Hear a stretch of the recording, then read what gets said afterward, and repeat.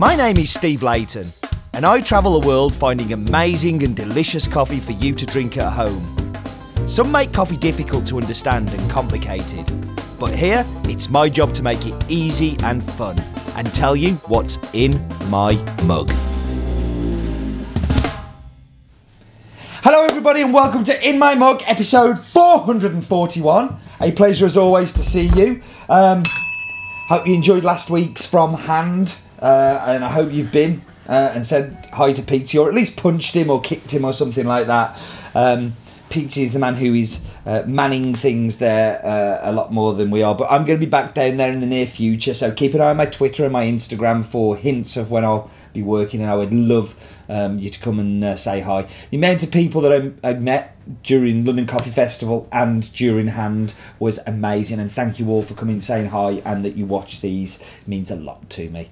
Anyway, we should get into this week's coffee. I have notes for this week's coffee because it's the first time that we've had it. We've had the coffee flowers from here, but we have not had the coffee. It is Bolivian El Fuerte, Pulp Natural Caturra. The reason I got the notes was that El Fuerte is named after the fort of Samipata. Yeah, I can't pronounce it, can I?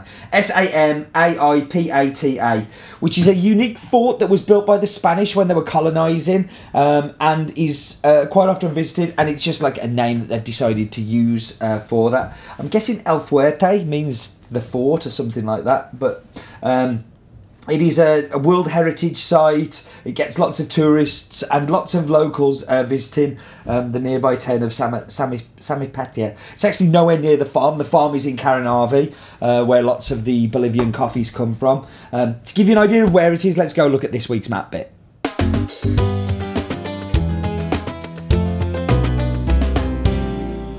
It's the map bit. No expense spent. Yeah, that's going to rattle around in your head as well. Thank you to everybody who emailed me last week saying that it rattled around in their head when I did it. Let's look at Bolivia, and in particular El Fuerte. But before we do that, the Salar de Uyuni salt beds contain the largest deposit of salt on the planet, and I've been there, and I've been to the Salt Hotel, which is absolutely phenomenal. A beautiful place. Yeah, very, very flat. But let's look at somewhere that isn't very flat, and that is El Fuerte. And we're zooming down here to the farm. We've got really good feel of the coffee trees and how it's all set out. Beautifully lines, beautifully mountainous. This is just Bolivia. This is how it looks normally. It's just a tropical forest of beautifulness. And you can really see the fine lines that they've planted these trees in. That's for separation, but it's also so they can, easier to pick, easier to manage, easier to make sure that you're picking the right coffee and doing all of the right things. So you can just see the contours, the whole Andean spine that runs through Bolivia. Beautifully mountainous region. The highest point, 6,542 metres above sea level, high enough for your lungs to explode. And the lowest point, 90 metres above sea level in Rio, Paraguay, of course a landlocked country. And that was this week's map bit. So you can see there on the map, this is a whole brand new farm that has been built, and it's been built because the Rodriguez family, so you have Pedro Pablo, who is Pedro's son, and Daniela, who is the daughter, planting all of these new farms. So La Linda, Don Carlos, El Fuerte, Alicitas, all farms that they have decided to increase the production of. And why are they doing this? Well, yields in Bolivia have been dropping for years and years. Subsistence farmers are stopping doing it. So they've decided to organise themselves and buy up land and plant their own farms, of which they're doing a fantastic job with lots and lots of different varietals. Caturra being one of them, but they've got lots of geishas, javas, bourbons, yellow bourbons, orange bourbons, pink bourbons, like just really going out there and trying to push the boundaries of specialty coffee. I love the filter coffee of this, and I think the reason I love it is that I love Caturra anyway. Like, you can give me the fancy varietals, but Caturra is amazing. This one has a real kind of like a mushy apricot kind of flavour to it, like almost like it is pureed up. and it's absolutely delicious. To find out more about Bolivia, why don't we go and look at the fact file, and when you come back I will have the cappuccino and I'll have the espresso, and we'll talk about those a little more.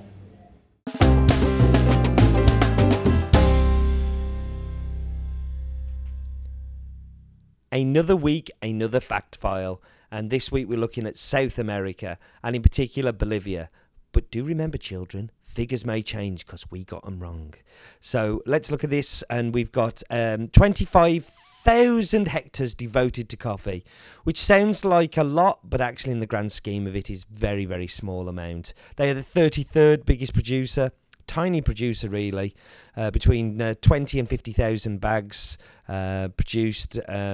It's not a great deal. We've got common varietals, we have Typica, we have Caturra Cataí, and we're starting to see things like Bourbon and Geisha and Javas and all that, but only because of the Rodriguez family.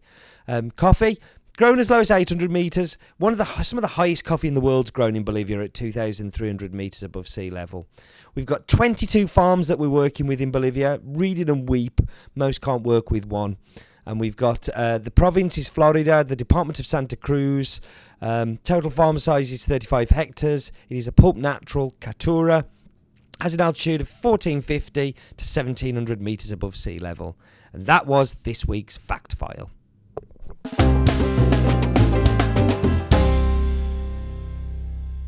Okay, so I'm back and I'm going to go straight into the espresso.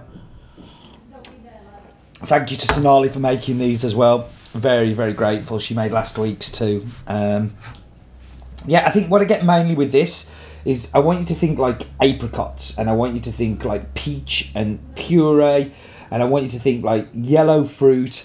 It's very sweet, but it's like a fruit sweetness. It's all about texture with this coffee. The pulp natural really just lifts it. Let's go for it in the milk.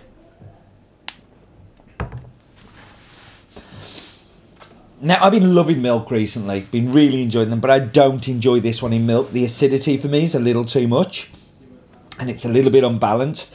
As an espresso, it's fantastic, and I think as a brewed coffee, it is just phenomenal. But as a cappuccino, really not my bag, I'm afraid, not my thing.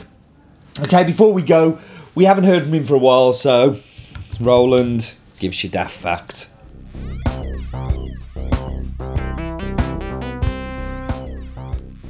Last Week Tonight with John Oliver, a couple of weeks ago, featured dancing zebras who help people cross the road in Bolivia. Go check out the hashtag #BetterWithZebras. Roland is quite correct. The Tonight Show with John Oliver a couple of weeks ago did a special feature on the zebras. People dress up as zebras and help people cross the dangerous roads in La Paz, and trust me, they're dangerous, while dressed up as zebras. And he's done this very funny piece. If you search the hashtag Everything's Better with Zebras, or I think it's Everything Better with Zebras, it's hilarious. You really should go check it out. Some of the videos on the internet have made me smile very much.